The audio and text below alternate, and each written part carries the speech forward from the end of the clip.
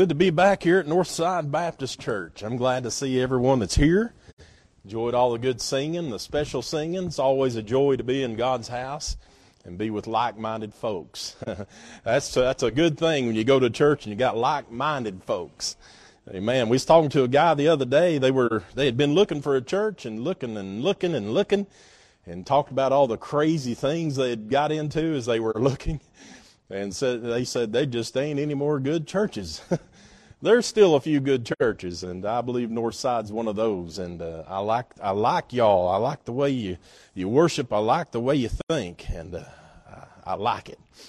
Well, I do have a message this morning, and if you have your copy of God's Word, if you turn to the book of Proverbs chapter 6, and we're going to be looking at verses 16 through 19.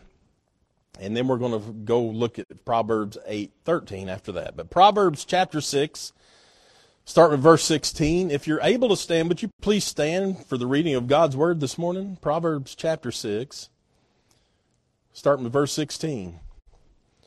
And here the Bible says, "These 6 things doth the Lord hate, yea, 7 are an abomination unto him. A proud look, a lying tongue, and hands that shed innocent blood.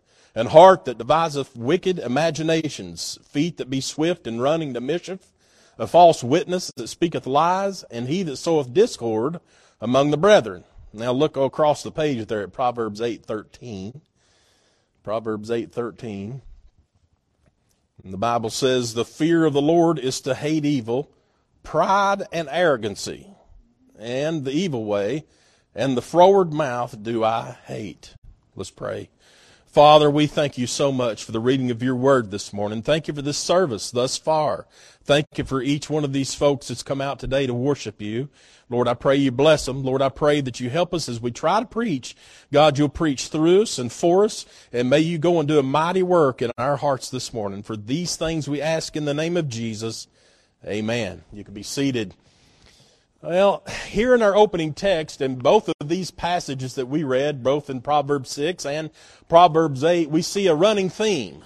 If you notice there, the very first thing that's mentioned in that list of things that God hates is a proud look. A proud look. And there in chapter 8, the very first things he mentions there are pride and arrogancy. Pride and arrogancy. So there's a theme here. It's called P-R-I-D-E. Pride. Pride. Well, Webster's defines pride as this.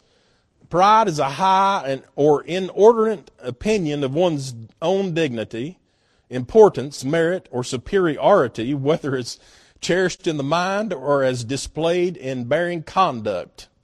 Well, that's fine. That's a pretty good definition of it.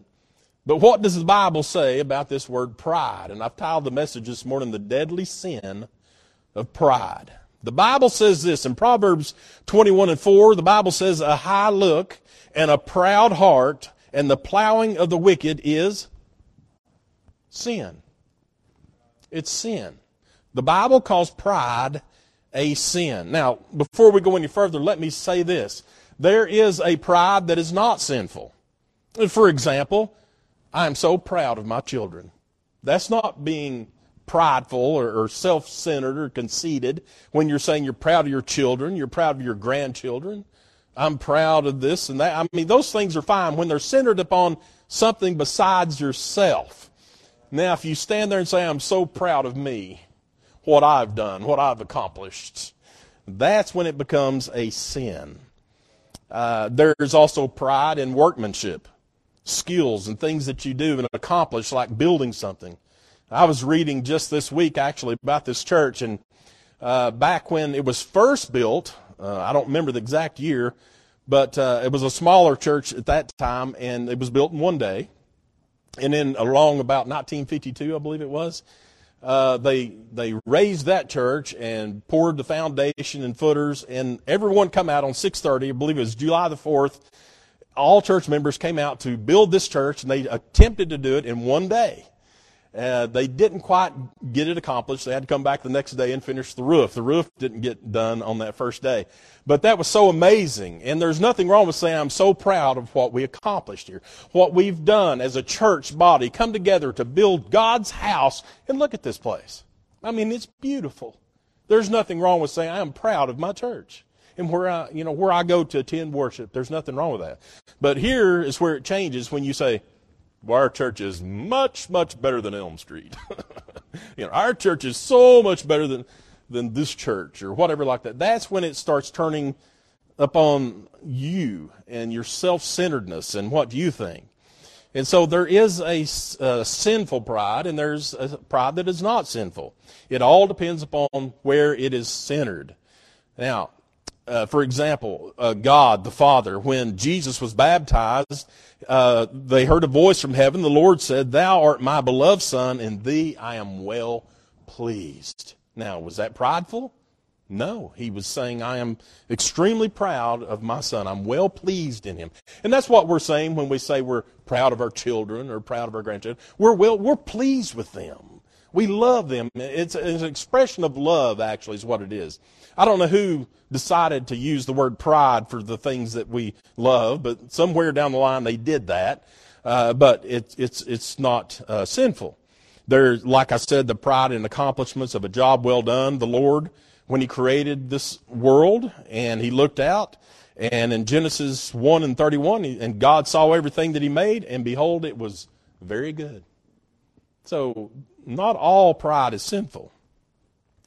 But make no mistake about it, pride can be evil, it can be wicked, ugly, terrible, wicked sin. If you study throughout history and you look at the world dominating empires, you'll find that every single world domination ended because of the pride of that nation. If you look at Egypt perished because of their pride, or did not become a world conquering nation any longer. The Medes, the Persians, the Greeks, and certainly the Romans, all those world domination empires fell because of their pride. Julius Caesar himself, he is known for saying, "If I fail, it is only because I have too much pride and ambition." It wasn't much longer when 40 senators murdered him, stabbed him to death.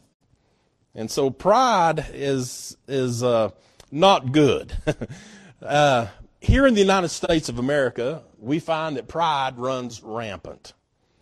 I mean, it's one thing to say, "I'm proud to be an American." We sing that song, Lee Greenwood, "I'm proud to be an American." I've got nothing wrong with that. But most countries, when they look at our country, they look at the Western nation of the United States and how our attitudes are. We're much better than you. We're better than that place. We're better than that country. And, we've got the greatest military. We've got all the power and the money and all this stuff. That's when all these other nations look on us and they see our prideful, wicked lifestyles, and they hate us. They hate us. You do realize the United States is a very young country, right? 247 years old, I believe, this year is all we are. You look at some country like China, they've got 4,000 years of recorded history. 4,000 years. Here we are, 247 years old, and we think that we are the end-all, be-all of everything. And I am proud to be an American. I'm proud to be from East Tennessee. I'm proud to be a hillbilly that runs around without any shoes on in the summertime. That's one thing. But to raise yourself on a level to where you want to be exalted and looked up at and known to be better than everything else, well, the Bible says that pride is a sin that binds. It binds. Psalm 73:6 says, "Therefore pride compasseth them about as a chain. Violence covereth them as a garment." The idea here the Bible's portraying is of someone who puts on a necklace or a collar of air superiority, like the royals would wear. They would put those on, and actually it's a picture of a man so prideful that it covers him like a garment. He'd walk around, it binds him in his sin. There are some people that enter a room and they expect everyone there to recognize them for who they are and what they've done and bow down to them. Now, I've been around people like that. They walk in, with that look on their face and, expect everyone to just at their every command. Prideful. But pride will bind us. It makes us do things we normally wouldn't do if we didn't have that pride in our heart. Perhaps you're familiar with that old folk tale about the emperor's new clothes. Everyone know about that one? I remember hearing that as a kid. I would always laugh about it. But there was this emperor, and he was known for buying exquisite, fancy clothing, and these two swindlers knew about that. So they came to his town there, and they told him that they had this garment that they could make him, that anybody that was stupid or dumb or didn't appreciate him couldn't see it. Only those that were smart could see the clothing that they'd make him. We said, well, that sounds wonderful. No one else has anything like this. So he, sent them to go and make his garment.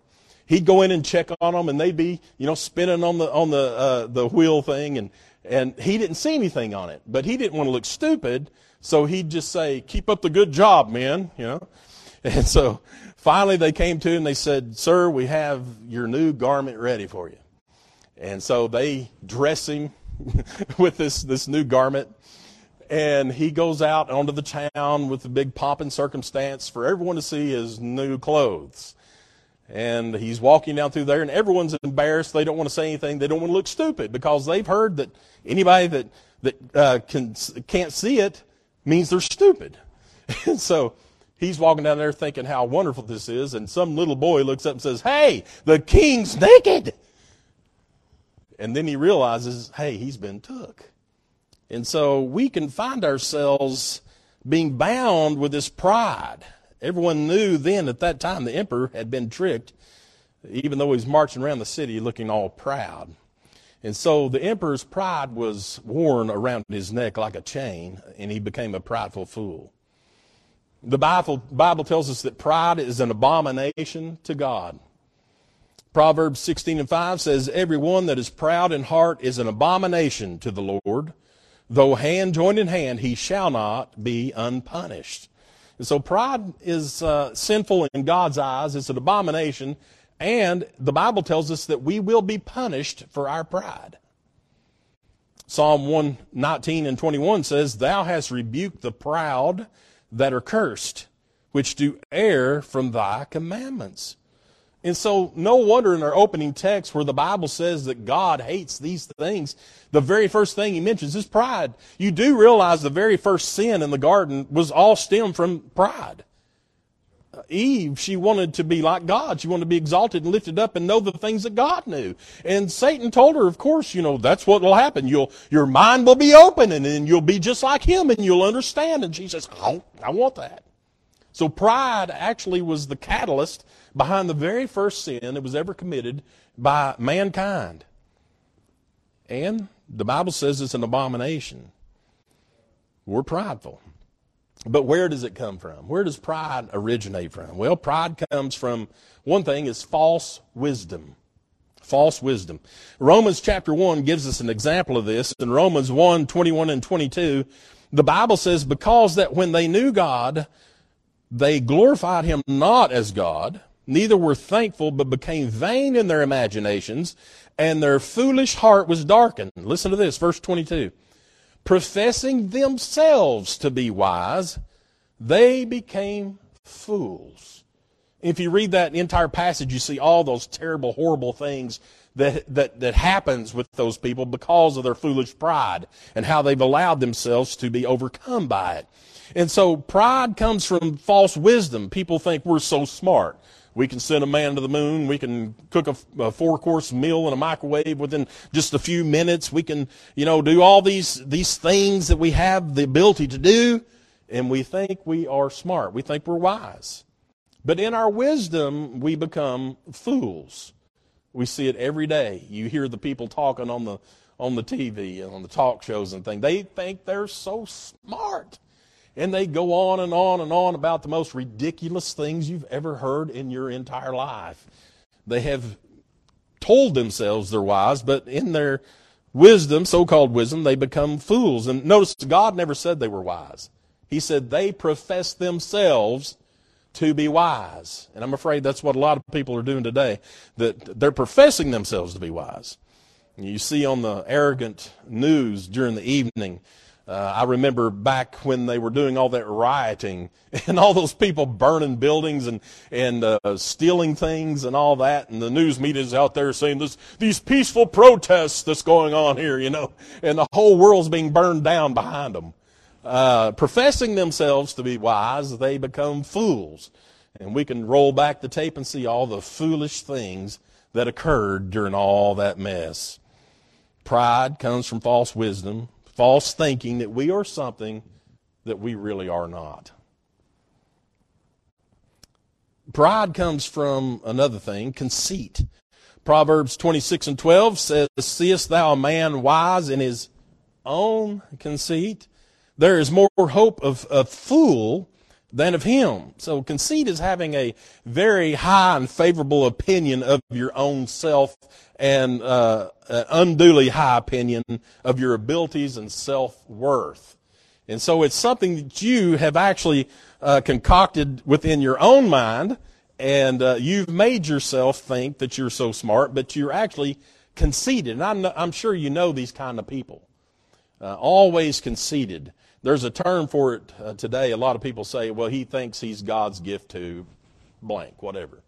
God's gift of, this or that.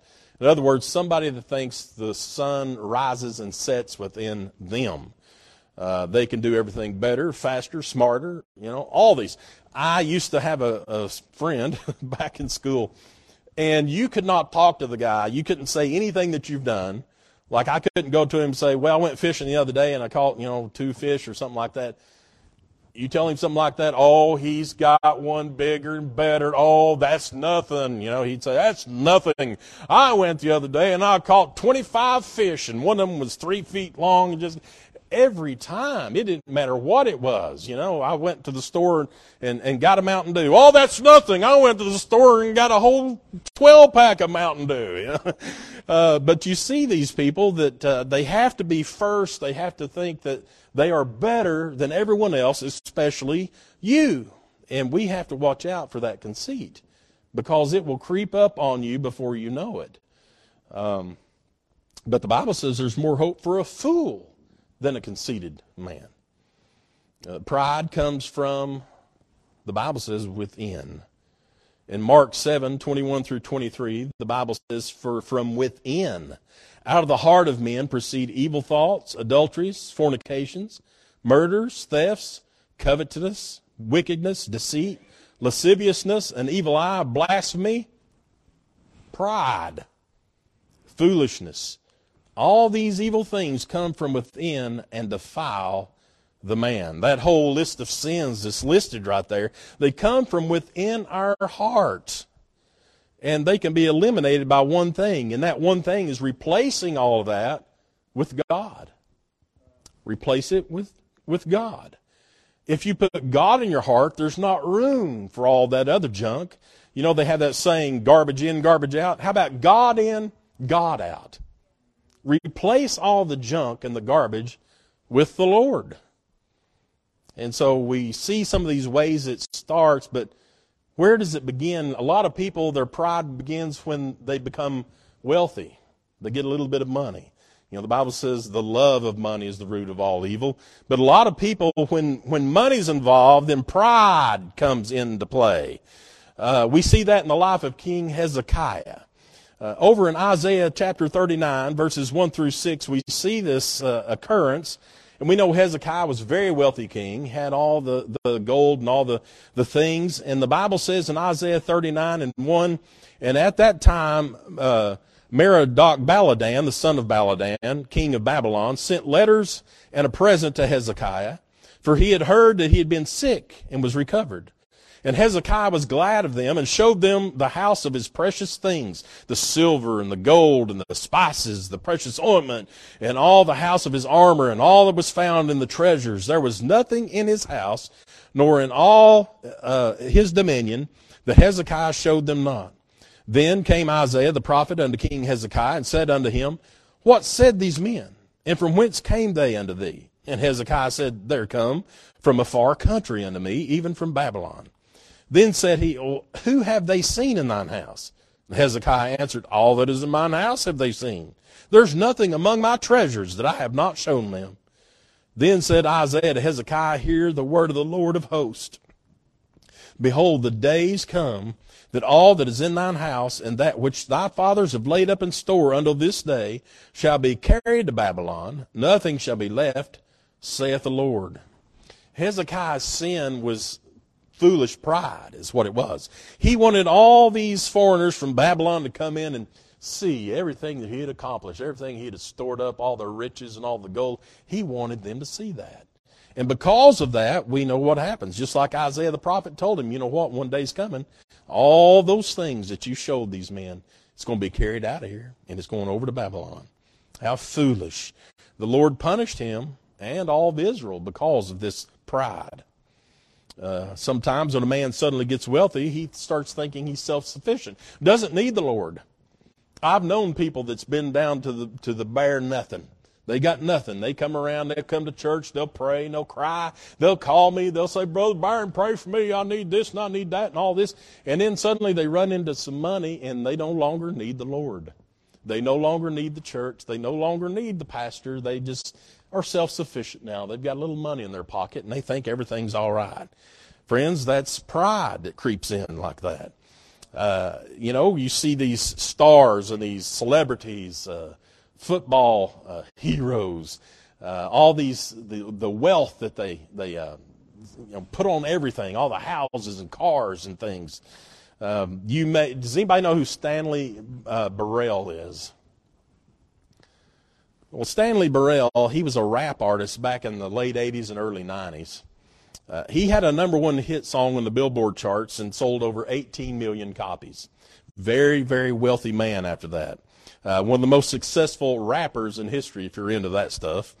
But during the 90s, he was throwing cash around like it was nothing, just like paper. At one point, he had a net worth of $33 million. He made the statement one time, it's only money. If we don't spend it, we'll drown in it. And so he was throwing out cash left and right, buying everything he could. Sadly, Stanley ended up drowning in debt. And only in 1996, just a little bit after he had attained all this wealth, he filed for bankruptcy, owing over $13 million in debt. He lost his $12 million mansion, 17 luxury cars, a stable full of thoroughbred horses, a $2 million marble swimming pool. All of his famous friends left him, and he was left with virtually nothing. In an interview with Ebony Magazine, Stanley said, my priorities were out of order. My priorities should have always been God, family, community, and then business. Instead, they had been business, business, business. Well, it's too bad he had to take such a fall because you may remember Stanley as MC Hammer. Can't touch this. That is what happened to him, Stanley Burrell. I read later on that he'd come to the Lord and he'd been praying and doing things as right, and he's trying to make a comeback and all that. I don't know where he's at now, but pride will cause you to fall. The Bible says that pride begins with your self-esteem. We find example of a man named Haman. Over in Esther 5:11, the Bible says, and Haman told them all the glory of his riches and the multitude of his children, all the things wherein the king had promoted him, and how he had advanced him above the princes and servants of the king. I know people like that. They'll get a job promotion, and boy, they are something now. They don't want anything to do with the underlings.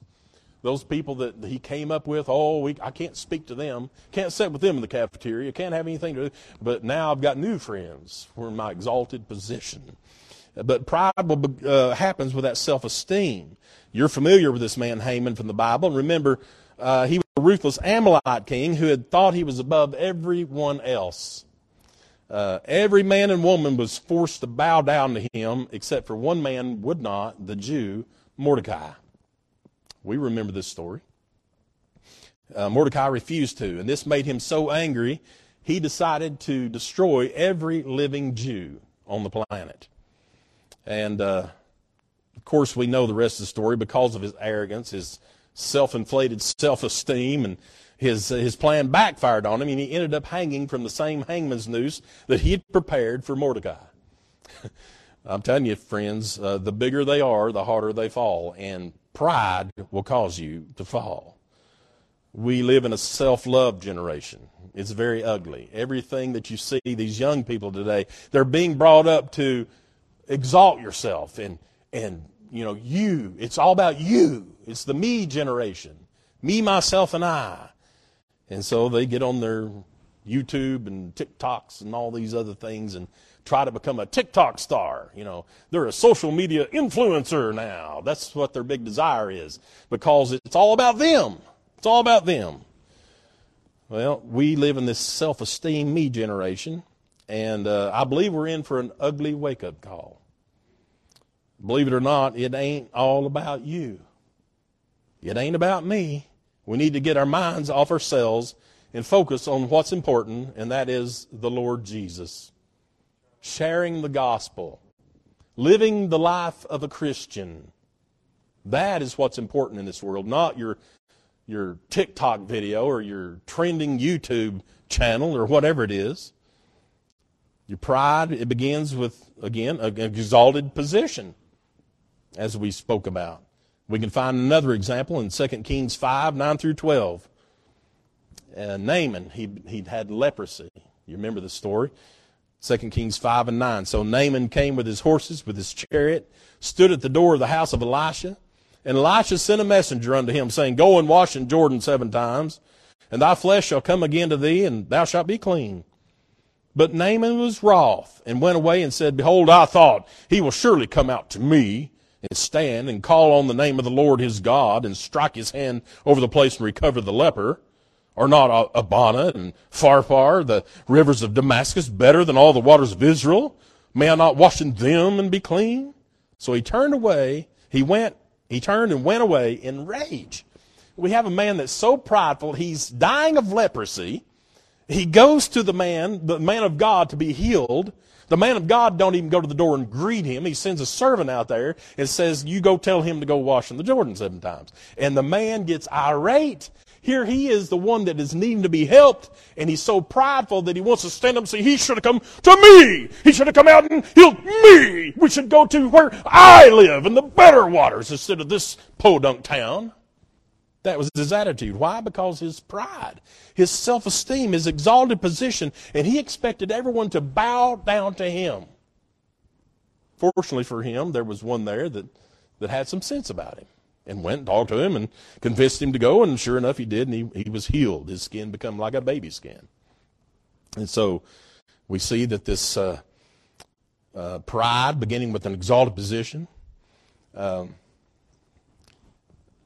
I don't know how you feel about Southern gospel groups. I listen to a lot of music. I like the Kingsmen Quartet and such and all that. If you're a pastor of a church, you get a lot of emails and things from gospel groups. They want to come and sing at the church.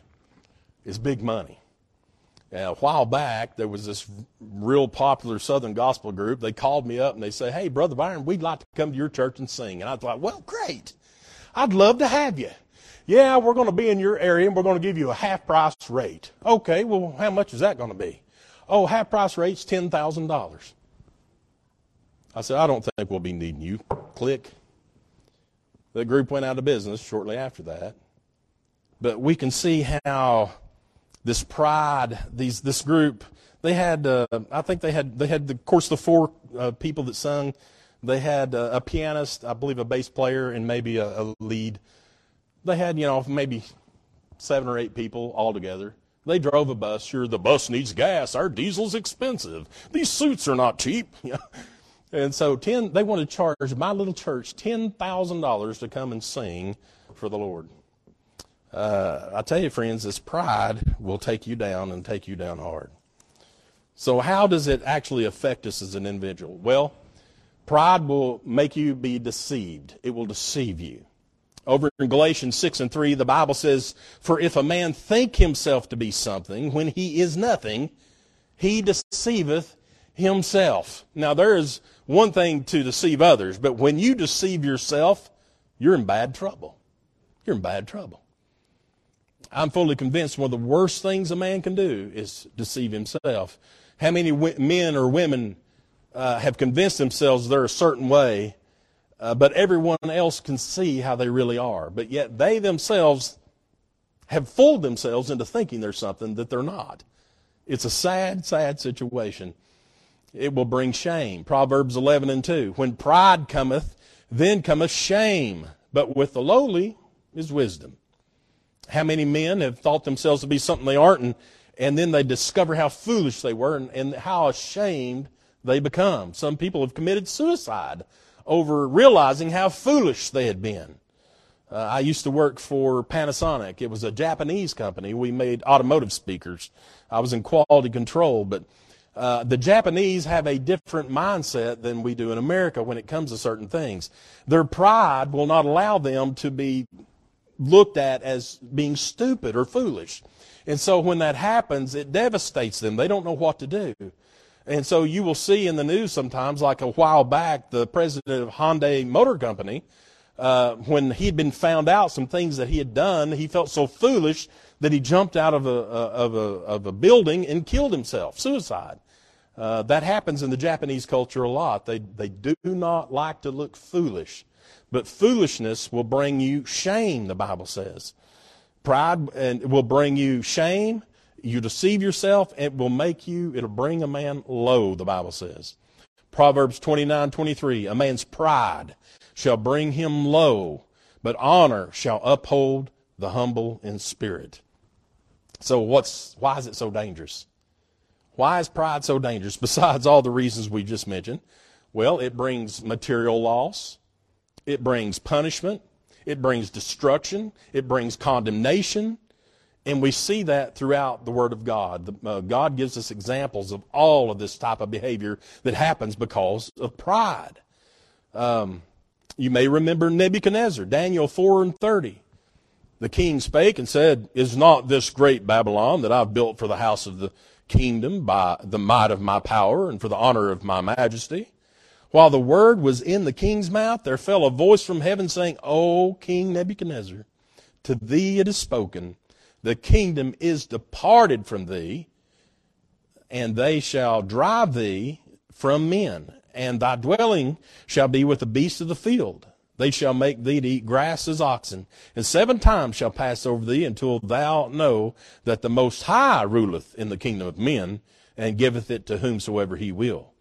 The same hour was the thing fulfilled upon Nebuchadnezzar, and he was driven from men, and did eat grass as oxen, and his body was wet with the dew of heaven, till his hairs were grown like eagle's feathers, and his nails like bird's claws. And some people say, well, that's just a fairy tale. That didn't really happen. Oh, it did, friends. It happened. The Bible is absolutely 100% true. There is not a accident or a lie or nothing in there like that. The Bible is absolutely true. The Bible says that he is a God that cannot lie, and God's word is truthful. This man Nebuchadnezzar was so proud and boastful, he looked out upon Babylon. He said, look what I have done. Me. Look what I've done. He took all the glory for all the things that God had actually put into place, and the Lord called him on it. He says, oh, Nebuchadnezzar, you have messed up now, friend. Pride will lead you that way. Well, you know what happened to his son, Belshazzar. But when, in Daniel 5:20, Belshazzar, when his heart was lifted up and his mind hardened in pride, he was deposed from his kingly throne, and they took his glory from him.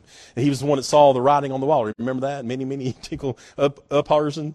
And Daniel come out and interpreted the writing on the wall, and he said, you're out of here. All because of his pride. And even reminded him, you remember what happened to Nebuchadnezzar because of his pride. Same thing with you. So pride will lead us to destruction and condemnation. And the Bible says, of the devil. Proverbs 16:18.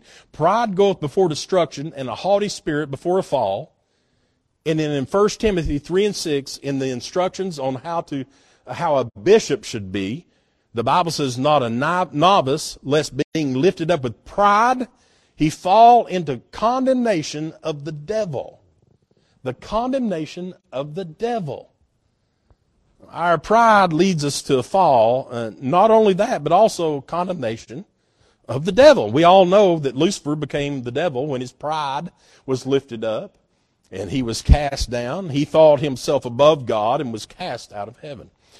Paul is saying there in 1 Timothy, don't fall into the same trap as the devil and being overtaken by your pride, because it will happen before you know it.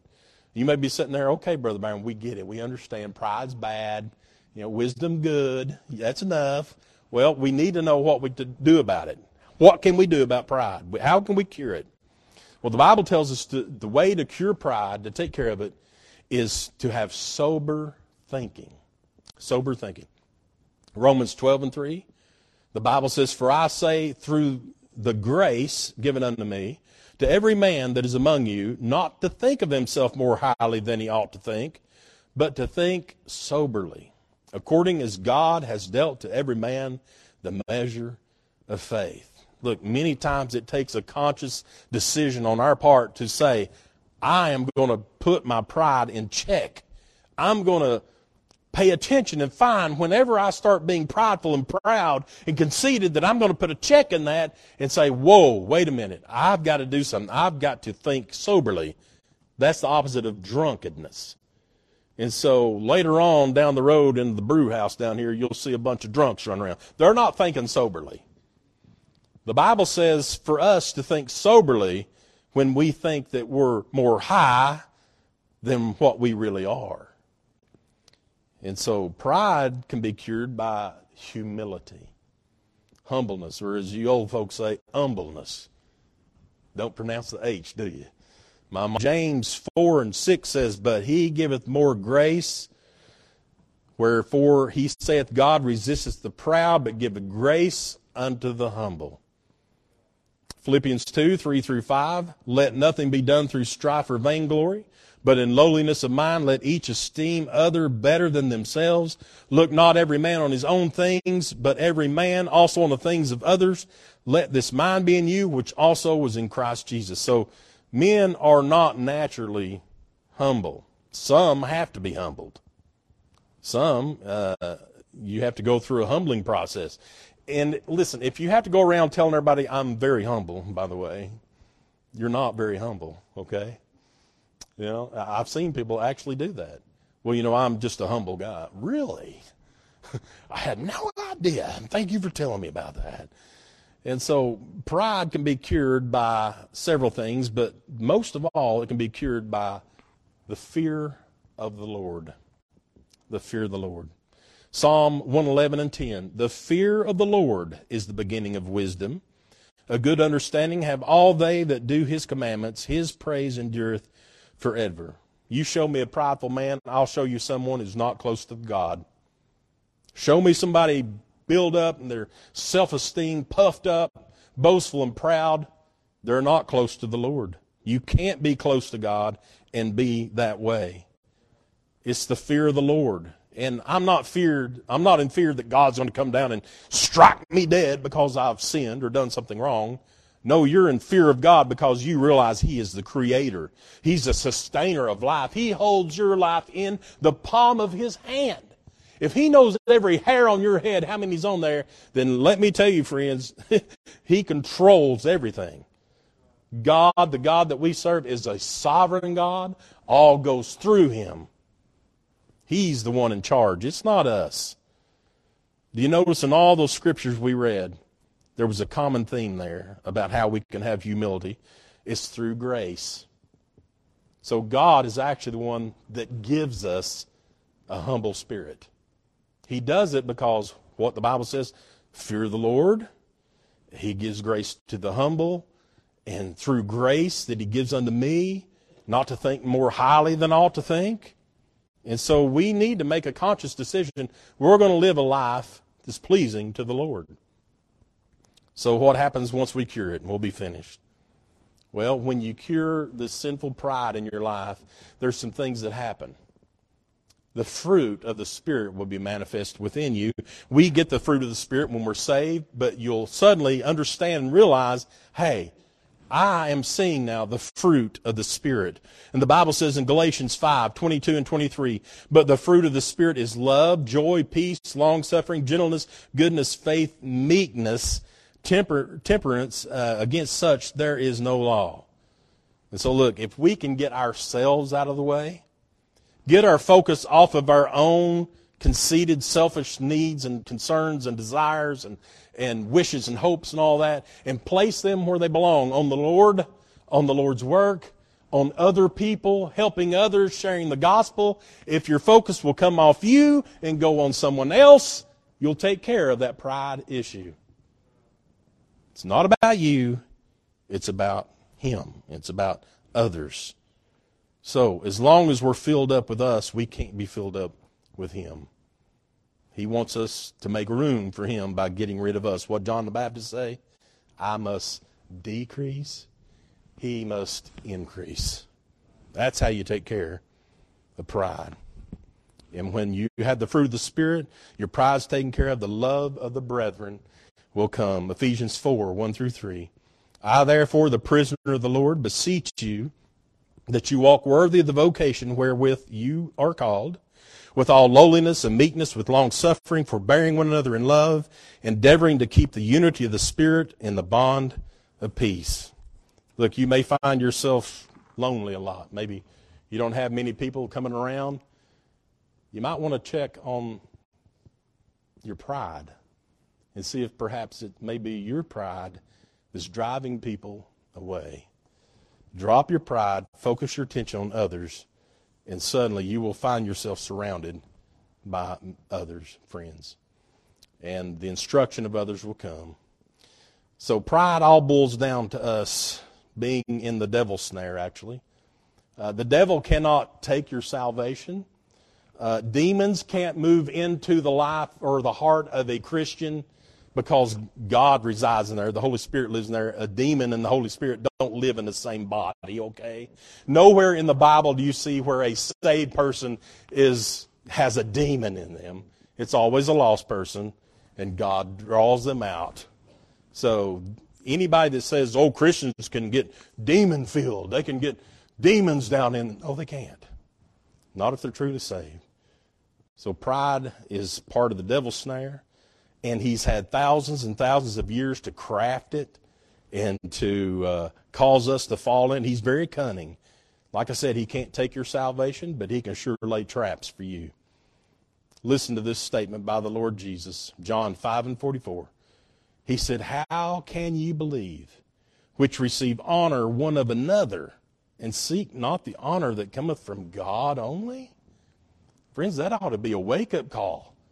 So many are so willing to listen to this person and that person and somebody popular and all this stuff. And God said, you mean to tell me you'll listen to everyone out here, but you don't consider what I think?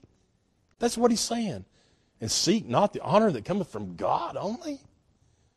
Are you wanting to be honored by men? Is that why you're proud and proud and boastful? Are you more concerned about other men? It's tragic. And listen, if you're not saved today, I want you to know that pride may be the very thing standing between you and salvation. I've known many people that are too proud to walk an aisle and come to the altar and have someone pray with them, lead them to Christ. You don't have to come down to the altar to be saved. You can be saved in the pew you're sitting in, out in the yard, in your car. It don't matter where it's at when you get saved. You can be saved anywhere. But I have seen so many people, they're so proud. I'm not going to walk in front of all those people and go down there and profess being a sinner and get saved. And there's some people that has never been saved, and everybody thinks they're saved, and there's no way they're going to go down the altar and profess that they're unsaved. What will everyone think? Everybody thinks I'm saved.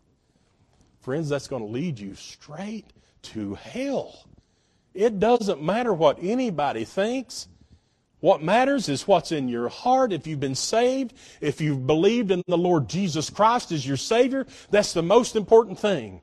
And if pride is standing between you and salvation, you better get rid of it. You better humble yourself, and you better come before the throne of God and beg for mercy. God will save you.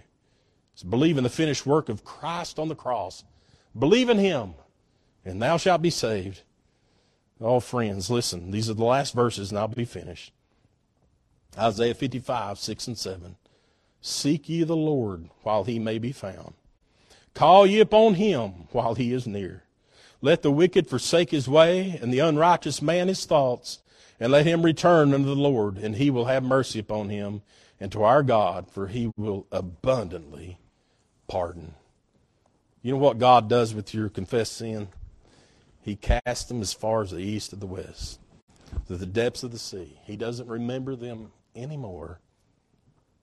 Friends, all you got to do is believe in the Lord Jesus. He'll take care of your pride problem. He'll make sure that you're humble. I'd like to ask you to stand. I'm going to pray together. Brother Scott, come get a song, please.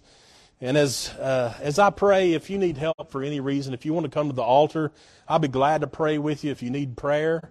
But let's go ahead and pray together. Heavenly Father, God, we come to you today thanking you so much for the message. Lord, I don't know the hearts of every person in this building today. I only know my own. And God, you know